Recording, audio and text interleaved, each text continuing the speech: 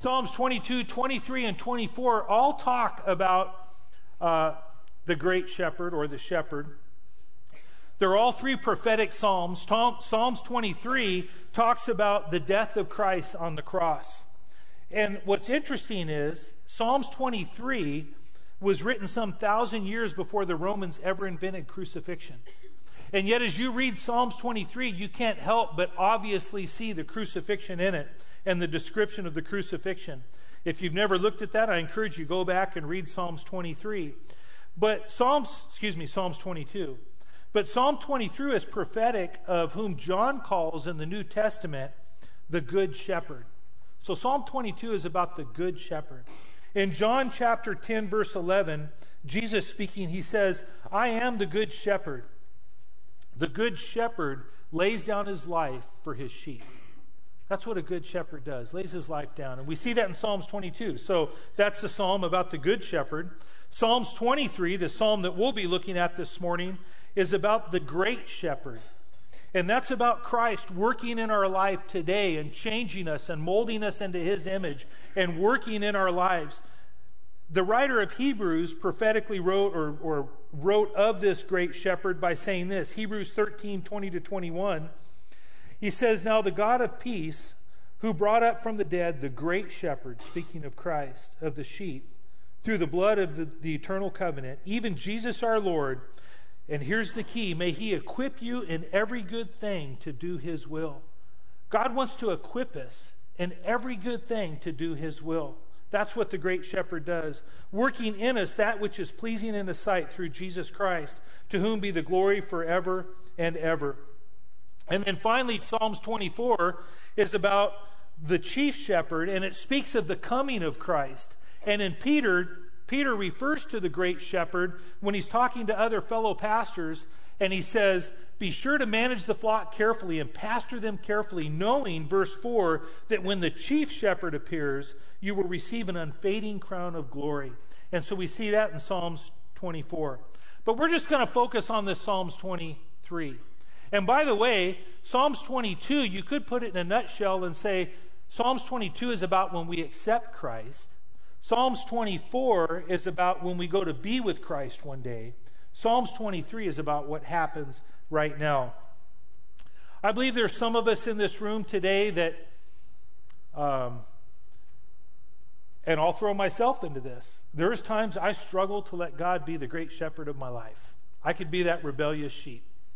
I know God wants an area of my life or wants to have victory in an area of my life, and Lord, I just don't want to give it to you right now. And God kind of puts you in your pen. He goes, okay, well, stay there and suffer through it. And when you're ready to give it up to me, I'll take it and I'll make it better. And we all go through that as believers, right? We all have those areas of our life. That's part of the daily or the life struggle that we have as believers. But then some of us in the room, I believe, maybe you've accepted Christ as your Lord and Savior. And you look back and you go, I've been following Christ for 2-3 years now. I asked him in. And I don't see any changes in my life.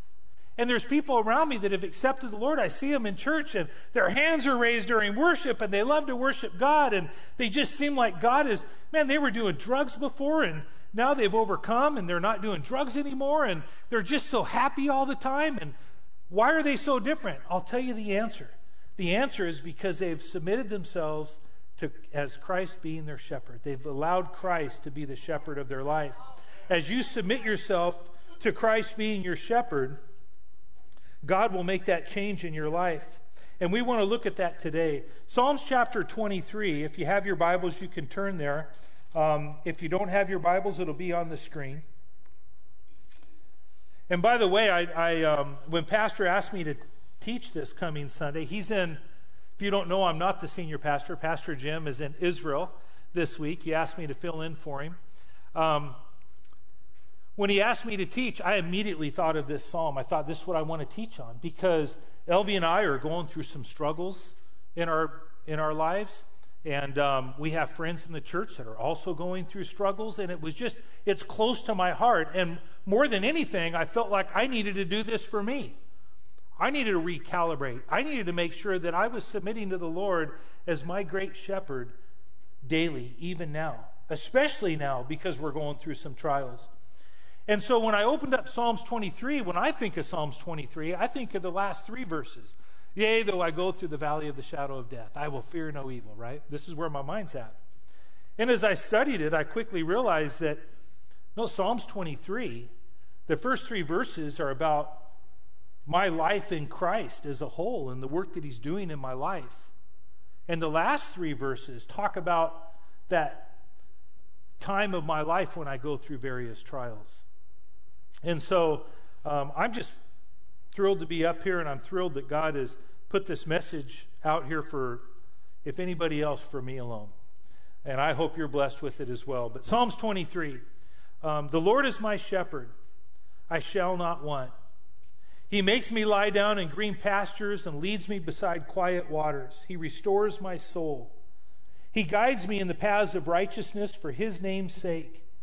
Even though I walk through the valley of the shadow of death, I fear no evil, for you are with me.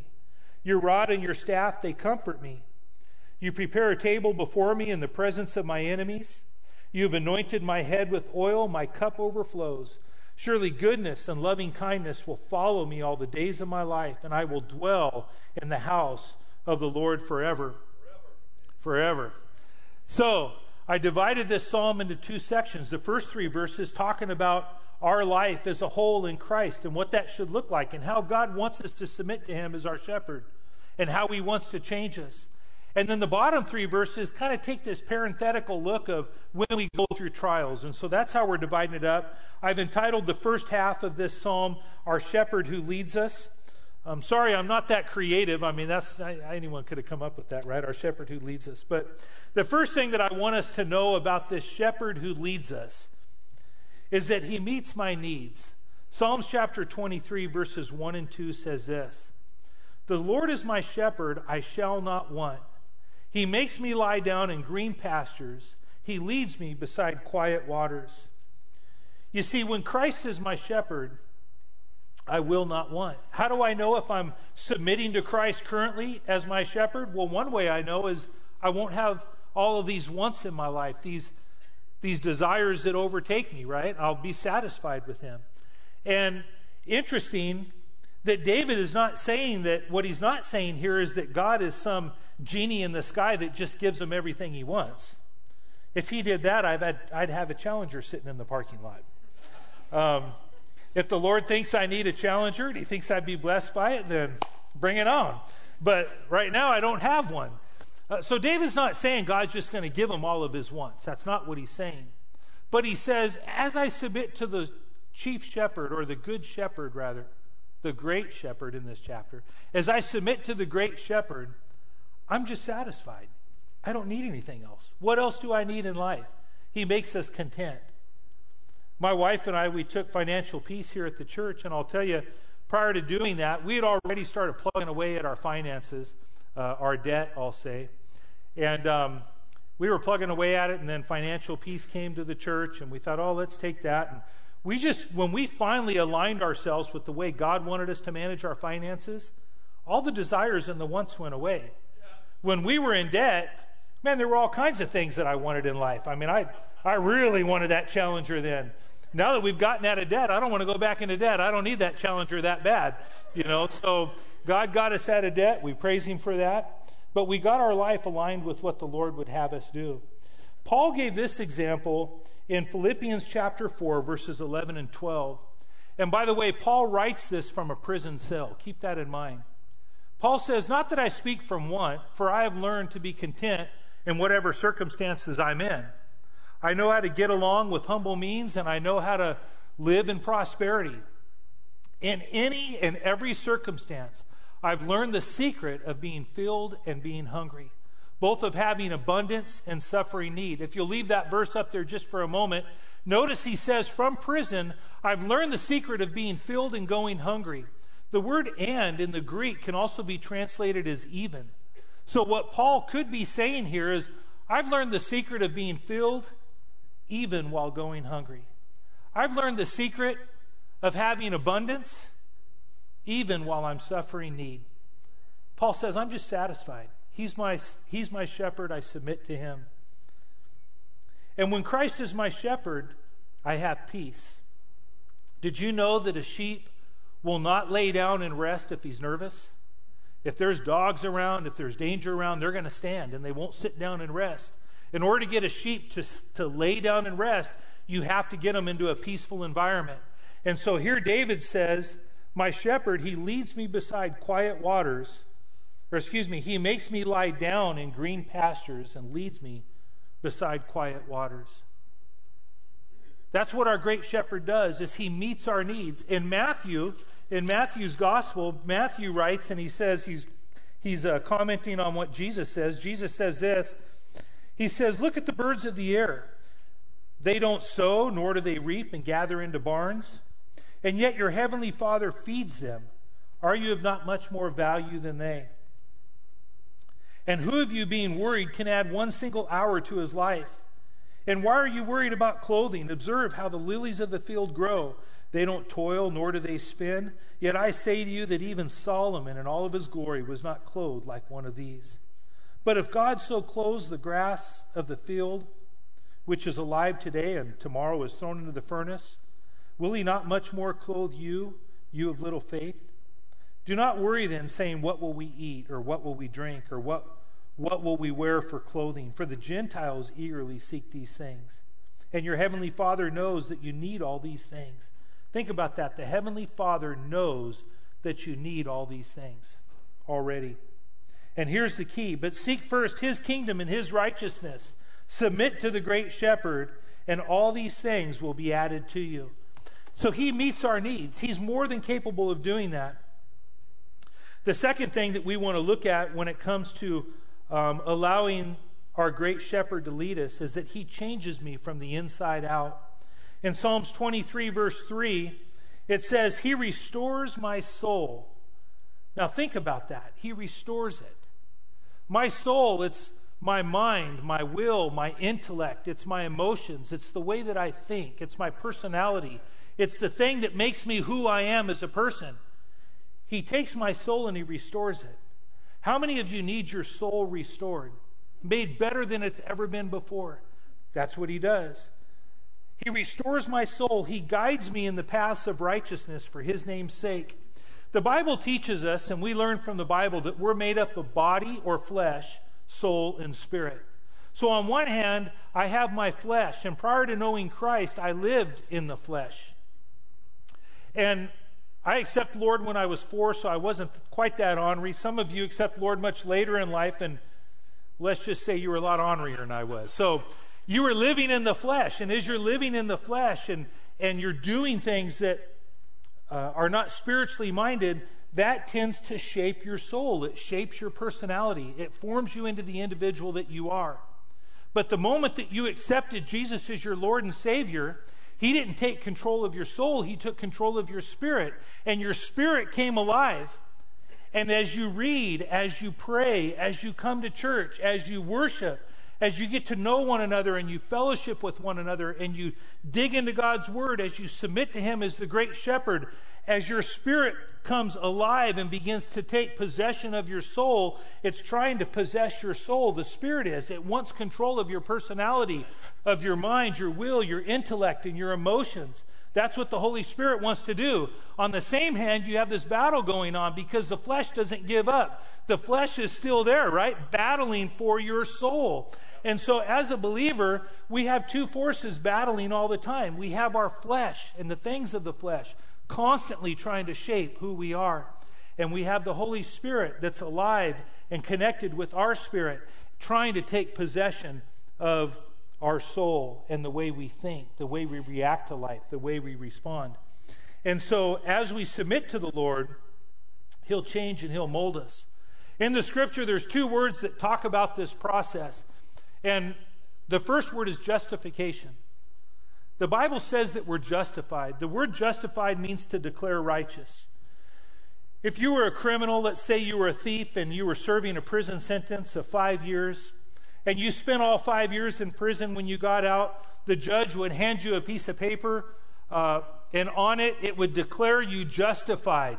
You've met the requirement of the law. You've served your 5-year prison sentence. You're free to go. You're justified. That criminal takes that piece of paper, that thief, he takes that piece of paper and he goes, I'm justified by the law. But am I still a thief? Likely so. I'm probably going to go out and steal again because nothing changed on the inside yet, but yet I'm declared righteous. I still hold a piece of paper saying I'm declared righteous. Jesus, when he came and he died on the cross, he was the perfect lamb, the perfect sacrifice. And when he shed his blood on the cross, he and he alone now is able to justify us, to declare us righteous. Regardless of what you do, God declares you righteous. If you've asked Jesus to come into your life, the day that I asked Jesus to come into my life, Christ's blood washed over my soul, washed over me, and declared me righteous. And there's nothing I can do to ever break that. God declares me righteous. But you might say, David, I don't feel righteous. I still continue to sin. I still continue to do wrong things. I still have that area of my life I just can't seem to get victory over. And I'd say to you, if you've asked Jesus to be your Lord and Savior, God has declared you righteous. He's given you the piece of paper that says your debt has been paid in full, past, present, and future. He's paid your penalty. But now comes a process of sanctification. And the word sanctification means to make holy.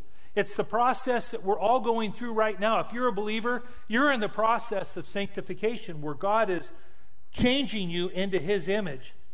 I spared no expense and I went to the dollar store yesterday and I bought this puzzle. It's a 48-piece puzzle.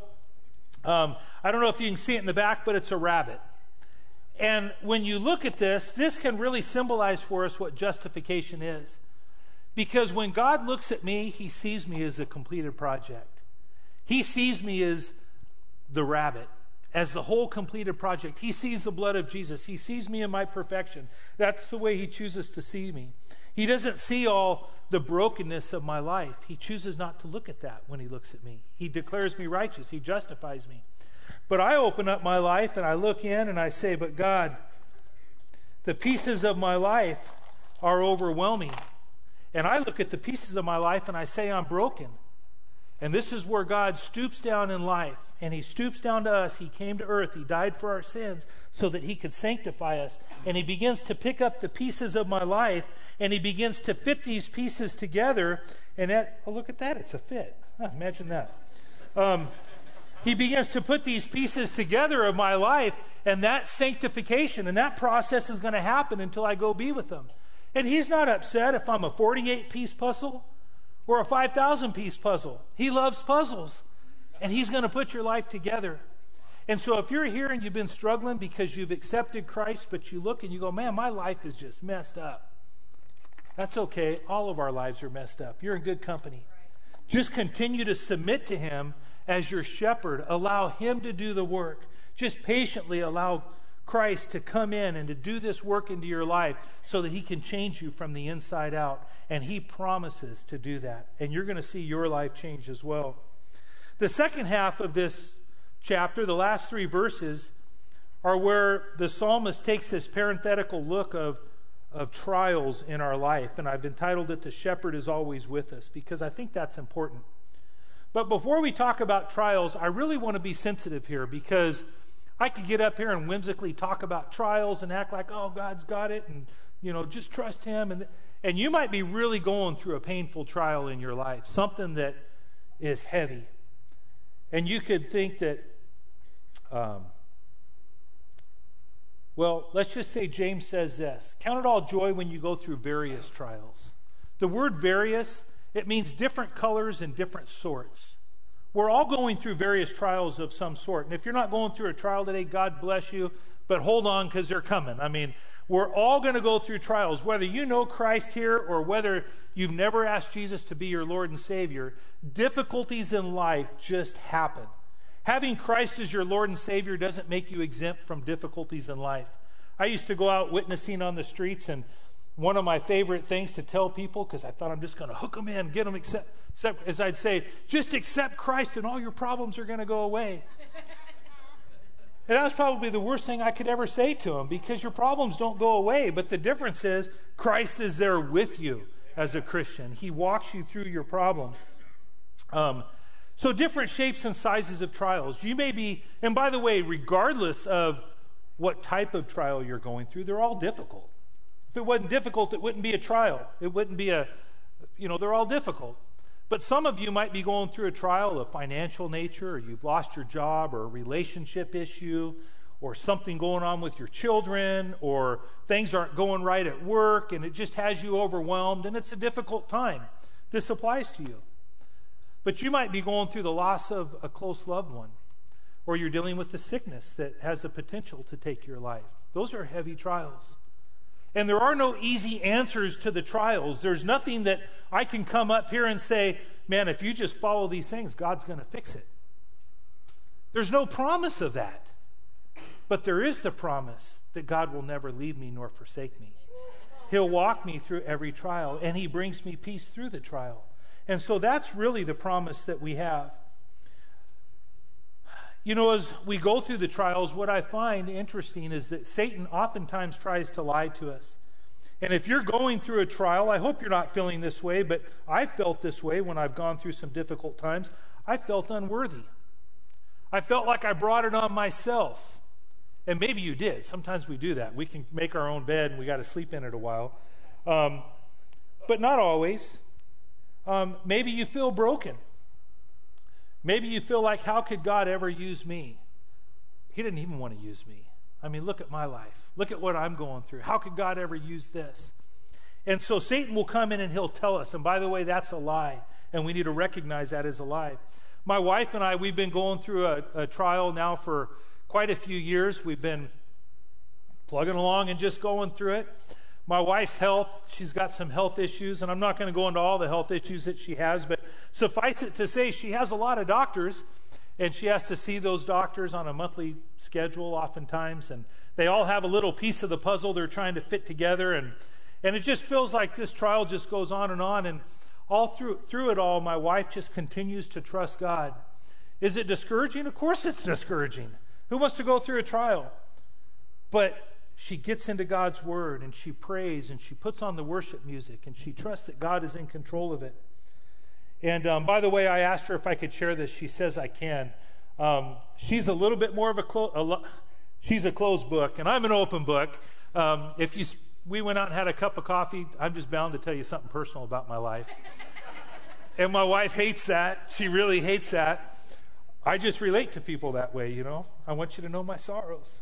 And my wife, much the opposite. But God's been doing a work in her, and if you follow her on Facebook, you'll know that she's shared some of her stories and her struggles and how she's continuing to trust God. You could see that. And the women come and they'll say how blessed they are because they see that she's trusting God through it, and it's an encouragement to them. But anyways, about 8 months ago, I'll share this part of it. She says I can. About 8 months ago, we were leaving a conference, and she was driving home separate. I was actually already at work. She was driving home from Huntington Beach. And she had what later the doctor said was a TIA, which is a mini stroke, coupled with SVT, which is a heart arrhythmia. Her heart started racing about 180 beats a minute and beating irregularly, and then the confusion of the stroke and not knowing where she was. But man, God was in the middle of it. She had the sense to pull over. She walked into a Firestone with her phone in hand and said, "Can you call 911? Something's wrong," And then she called me on the phone immediately, and I praise God because I picked up. I was walking into a lunch meeting, and what's more important than eating? And but I picked up, and thank God I did. It was her, and so I quickly got to the hospital. I think I got there right after the ambulance did, and even in that we saw God working. And for 8 months now, the doctors have been trying to find the source of the TIA and the SVT. She's had a lot more of the SVTs happen over the course of these 8 months, and it's just something that we're dealing with. And one of the tests that they did was an EEG about 2 months ago, and we go in for the results, and the neurologist says, well, we saw a slowing of the right side of your brain, and that's indicative of possible seizure activity. And so we're going to have to do some more tests and see if there's seizures. And so what you've been having possibly could be seizures. But with that, I'm sorry to say I need to take your driver's license away. So they took her driver's license away that day. And that day she called her boss, she's a nanny, and says, "I'm sorry, I can't come to work tomorrow." So she lost her job the same day.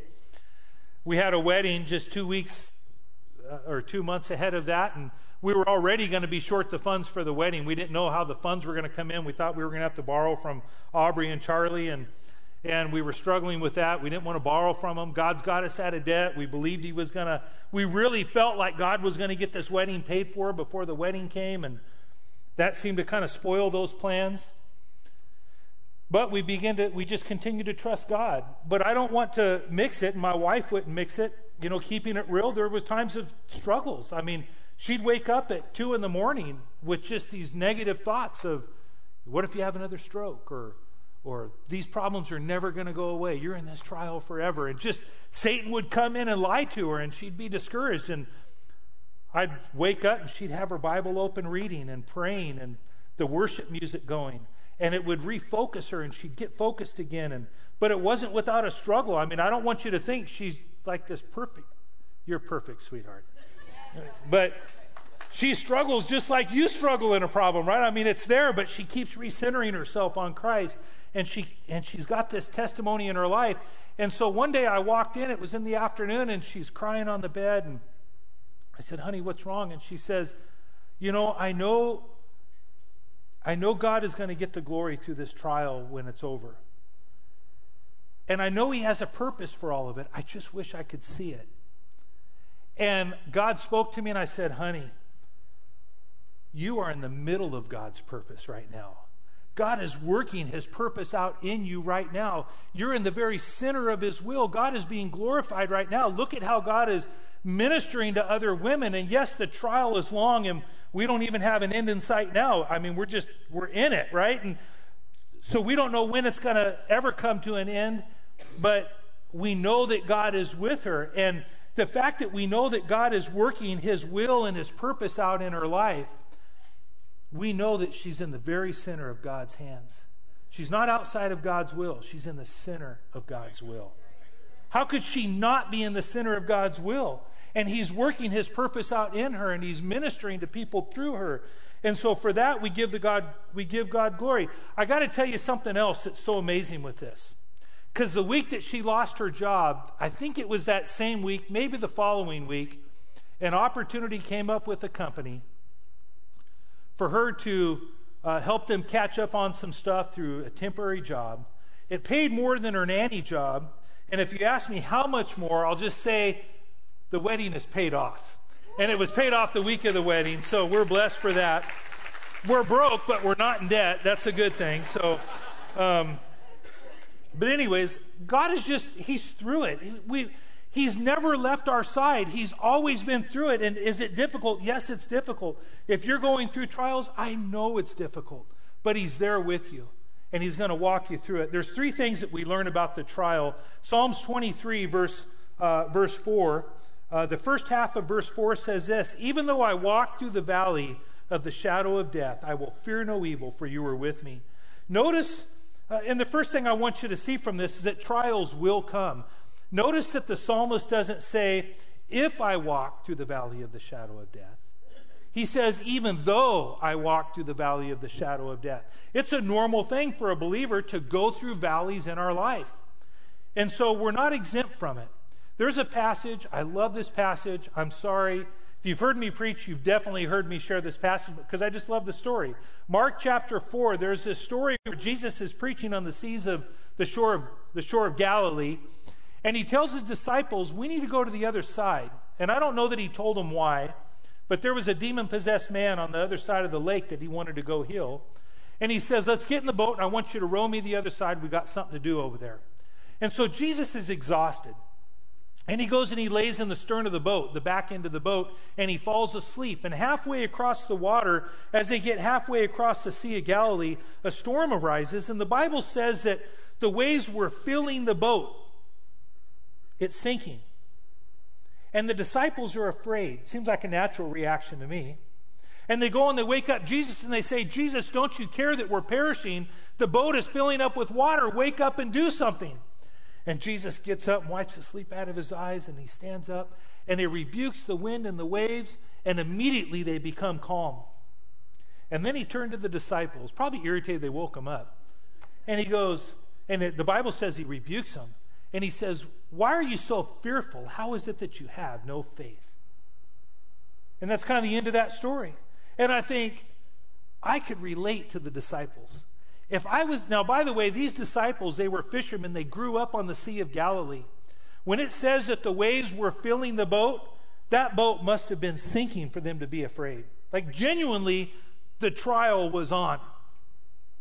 And isn't it true that when you're going through a trial and death is at your doorstep, the natural reaction is, I'm afraid. That's the natural reaction. It's who we are. We can all say that. We all get afraid when that happens. But yet God wants to calibrate our thinking, and he goes, I know you're afraid, but now trust me. And he wants to calibrate that fear, and he wants to turn it into faith. I'll talk about that in a moment. But I asked myself, well, God, what did you expect from the disciples? I mean, the boat's full of water, Lord. It's sinking. What did you expect them to do? And the answer comes to me. This is what I think the Lord would say to them. He'd say, I expect you to trust me. I expect you to bail, and bail quickly because it's filling. And I expect you to keep rowing. Get to the other side like I told you to. So if you're going through a trial today, here's what I believe God says to us for those of us that are really going through it. Trust him, bail, and row. Just don't give up. Keep going. He told you to go to the other side. Go to the other side. Get through it. Amen. The second thing is that in the trial, he corrects the course of my life. The second half of verse 4 says, your rod and your staff, they comfort me. Now, the word comfort there is a little different than I thought, because I thought comfort was more like my wife feeding me chocolate chip cookies and scratching my head and tickling my back and doing that. That's what I thought comfort was, but that's not what it is. The word comfort there, it actually means to sigh, to breathe heavy, to be sorry, or to repent. When we go through the trial, the Lord never wastes a good trial. He's correcting the course of our life. And if there's something there that he just needs to correct, he's going to do that in that trial. Now, I thought about that, a sigh. What is a sigh? Because I do that all the time. I'm at work and I just, I'll do it in the truck. Elvie goes, what's wrong? Nothing. I mean, sometimes I do it, I don't even realize I'm doing it. Well, when I looked it up, it's an expression of resignation and frustration. You're just resigning. That's what God wants from us. The next time, does anybody else sigh, or am I like a weird one in the room? People do that, right? I mean, that's like a normal thing. I do it all the time. And I determine the next time that happens, I'm going to think this thought, and I want to encourage you with it. The next time you let out that, I'm going to let it spur this. God, I resign my problems to you. They're yours and yours alone to handle. God never expected us to carry heavy burdens. He says, cast all your cares on me, for I care for you. He wants to carry our burden. He's there for that. Our great shepherd wants to carry our burden.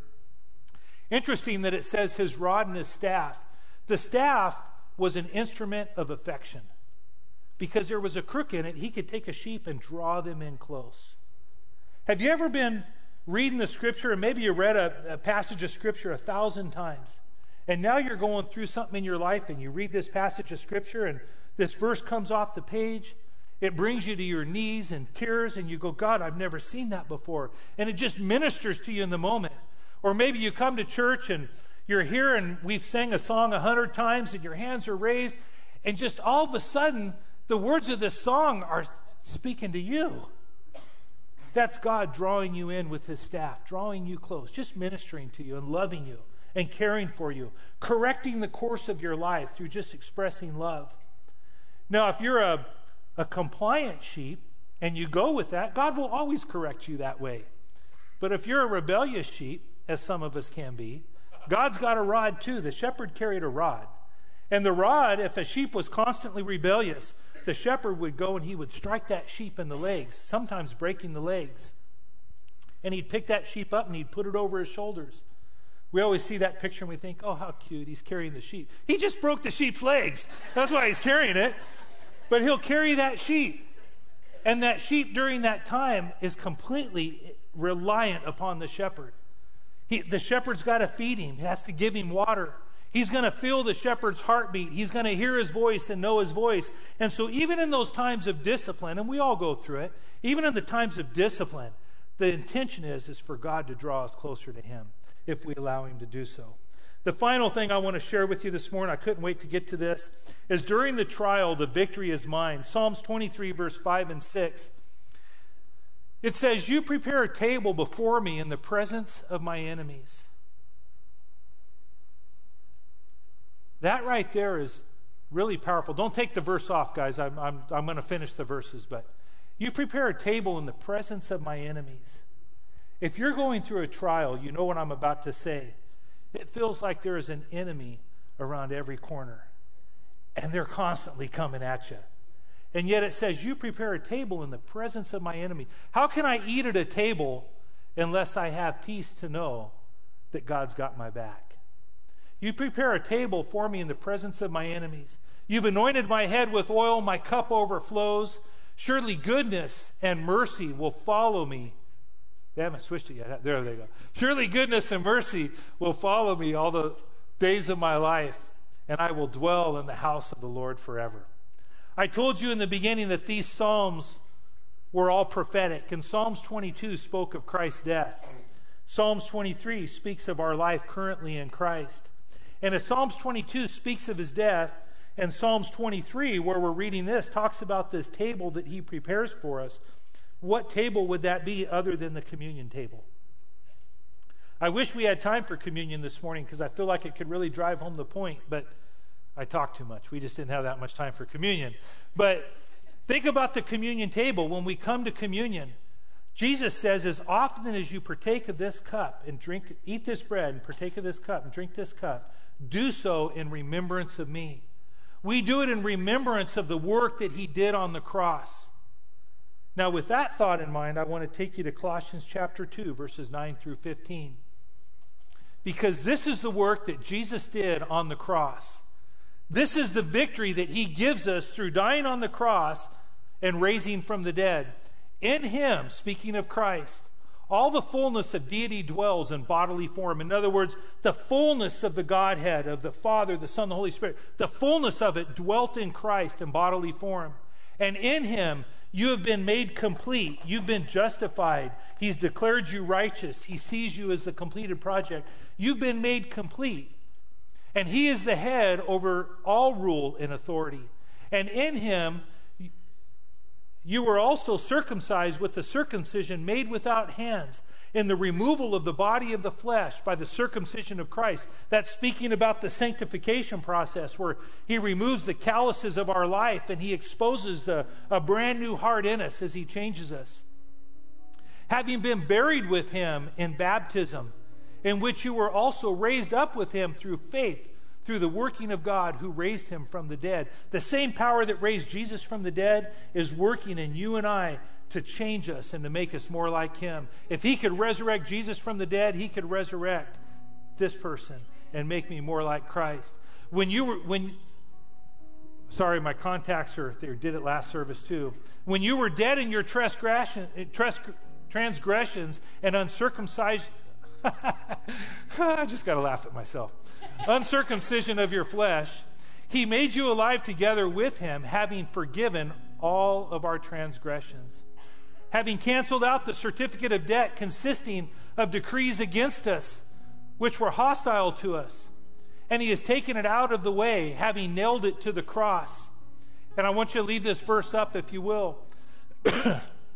When he had disarmed all rulers and authorities, that's different rankings of demonic spirits. He disarmed rulers and authorities, and he made a public display of them, having triumphed over them through it.